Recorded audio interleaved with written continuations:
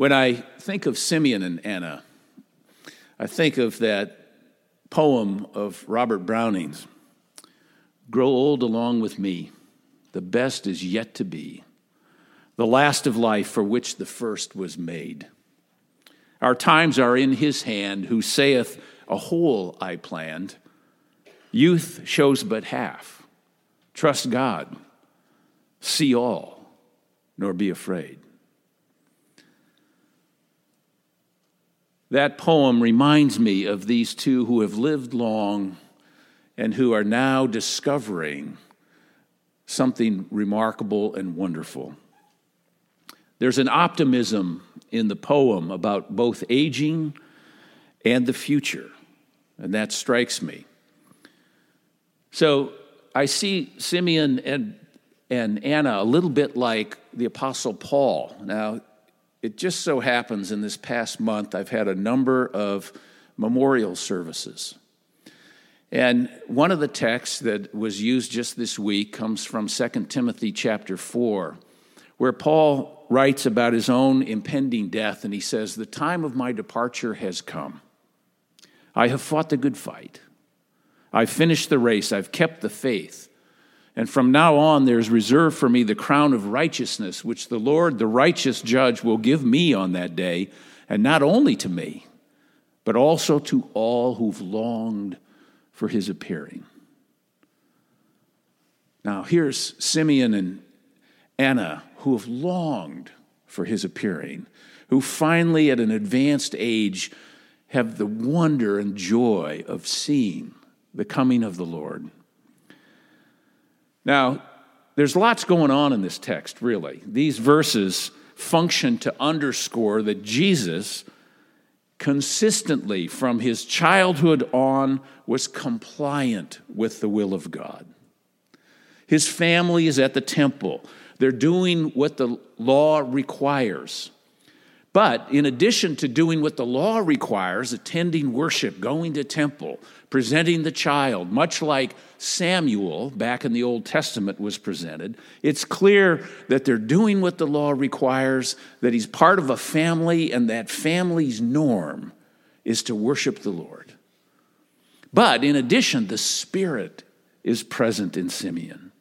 So you get this law and Spirit together, which will function very significantly as Luke's gospel unfolds and it moves into Acts of the Apostles, where the Spirit descends upon the early church and the flames of tongues and all of that come to play. But it's present here even at the very beginning. Simeon is filled with the Spirit and directed by the Spirit. But there's something else that's going on in this text. There's a foreboding. This is not going to be an easy or a smooth operation, because Jesus will bring to light for all nations the glory of the Lord, the glory of Israel. But he also will reveal the inner thoughts of many, and it will create division and divisiveness. Already the seeds of opposition are evident. One of the blessings that I have as a minister of this church is I get invited into people's lives at critical times, milestones in their lives. I get invited to officiate at weddings, joyous occasions where lives are coming together. I get asked to perform baptisms for new children that have entered families. I also get asked to be present when there's a horrible diagnosis and life has changed in a moment, or when there's an accident, or invited when there's a death in the family. And because of that, I get a perspective on life that covers the gamut of life. I get to see what it's like to grow older because people share with me what it's like to grow older. I'm getting older myself, and I'm finding that some of what they've experienced is now true in my own experience. So here you have Simeon and Anna, these two at the end of life, who are greeting one who is new to life, but whose life itself light to all nations, has entered the world. And now at this advanced stage of life, they get to see this. In my experience, people die pretty much as they live.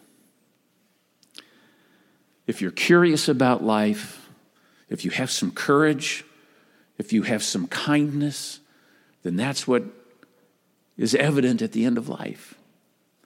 But if you're bitter about life, if you blame other people for what has gone wrong in your life, then that only gets accentuated as life continues and as you deal with increasing challenges in living. That's why I think character becomes so important in our lives. What's on the inside?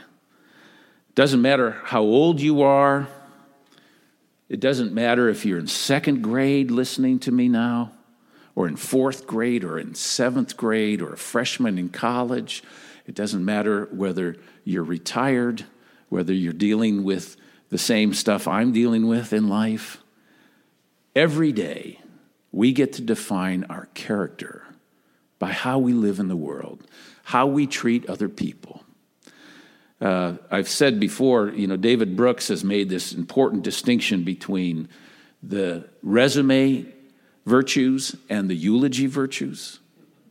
The resume virtues are the ones we work on when we're younger, the things we think will qualify us to get into the college we want to go to or get the job we want, and so we list our qualifications, and we work on those virtues.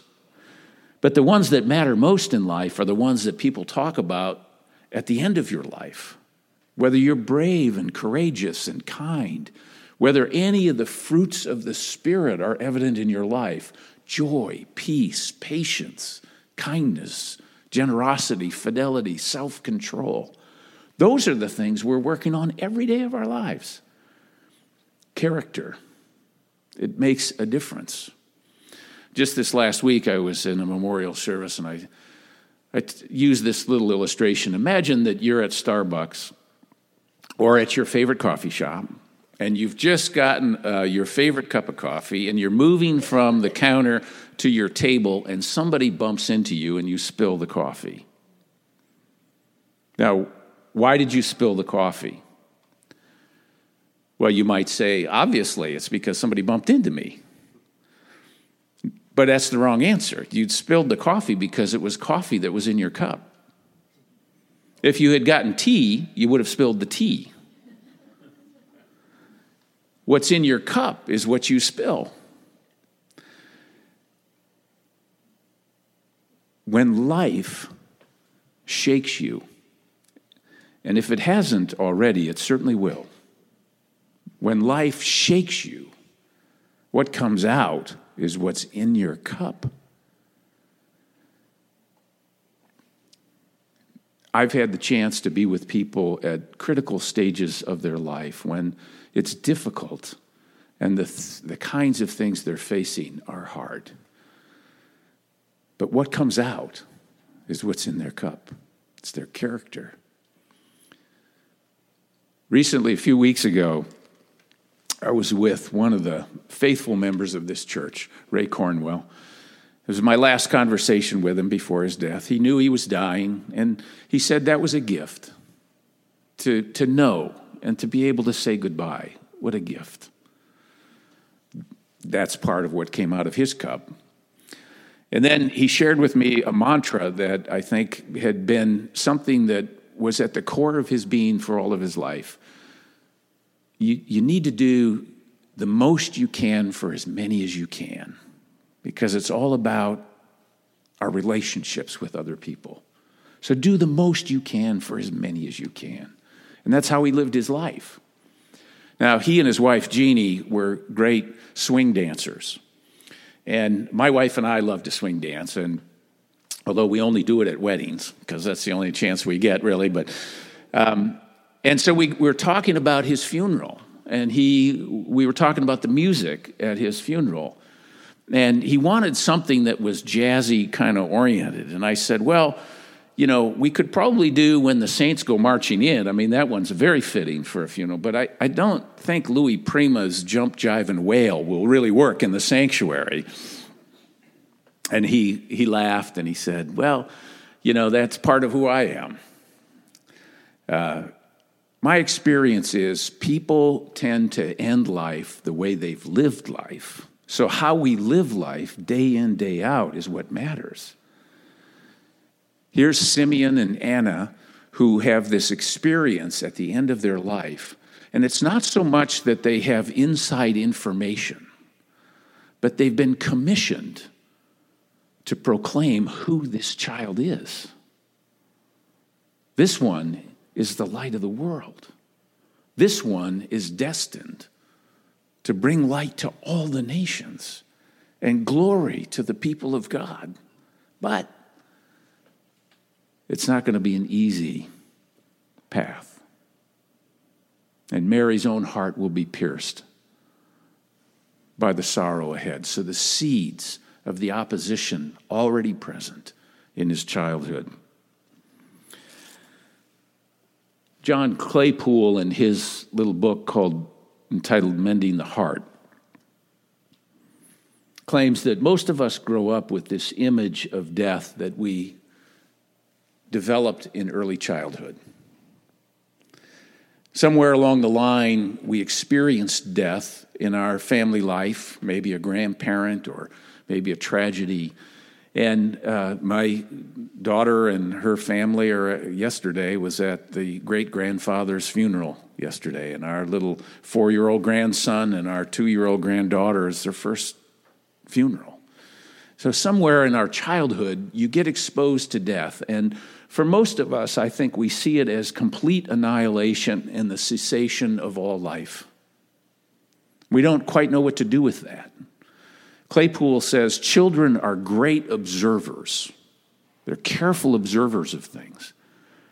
But they're horrible interpreters of what they observe because their experience is so limited. So they see this, and they see this grief, and somewhere along in our lives, we all went through this process. And we see death as annihilation and the cessation of life rather than a transition. So we avoid it. I know people who won't even go to the hospital for fear that death is contagious. People who won't go to memorial services because they don't want to talk about it. They just remove it from their worldview, and it keeps crashing in to our experience of life. So Claypool tells the story of a man that he went to visit, and he says, this man has cancer and knows he's dying, and so he describes what he's experiencing. He says, I've come to the conclusion that there are better ways to look at death, and now that I'm close up to it, I see that it really is just an old stranger in new garb. Because throughout our lives, we move from a smaller world to a larger world. Think of it, birth. You move from the protection of the womb where you're constantly fed and you're constantly close to your mother, and all of a sudden there's this rather difficult transition to the cold, hard world. And from the child's perspective, it's a kind of death and separation from what's been. But from another perspective, it's called birth. And you move from your family home to school. You don't know what school is when you start. It's a big place. It's a scary place. But you learn that you can survive in that place. And you move from one school to another and a larger school and yet a larger school. And then you move from home off to college somewhere and into the world. Life is constantly moving from a smaller world to a larger world. Maybe death is not unlike that. Maybe death is this transition, like birth, into a larger world of God's making. Here's Simeon who's saying, now you can dismiss your servant in peace, for I've seen your salvation in this one, in the Christ. Anyway, Claypool concludes by saying this. I've learned that every exit is also an entrance. Every time you go through an exit, it's an entrance into something else. You look at those exit signs above the doors that we'll walk out here shortly. Every exit is an entrance. What matters today is not how you entered into this room, but how you exit and how you enter into the rest of your life. Will you enter this day and define yourself by your character and the way in which you engage with other people? Are the threefold Christian graces of faith, hope, and love being formed in you? Because no matter what you're dealing with in life, no matter where you are, never think of any moment as your last. It's only the beginning of the rest of your life. So we can leave the past behind. When you exit this room today, leave behind all that stuff that we were talking about earlier, all that junk that hangs on to you, that stuff in life that trips you up. Leave it. And go through the exit and enter the rest of your life engaged in character building, and allow faith, hope, and love to be formed within you. Then you too can say, grow old along with me. The best is yet to be, the last of life for which the first was made. Our times are in his hand, who saith, a whole I planned. Youth shows but half.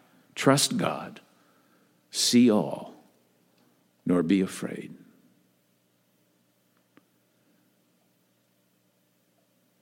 Now we're going to have a little time of silence.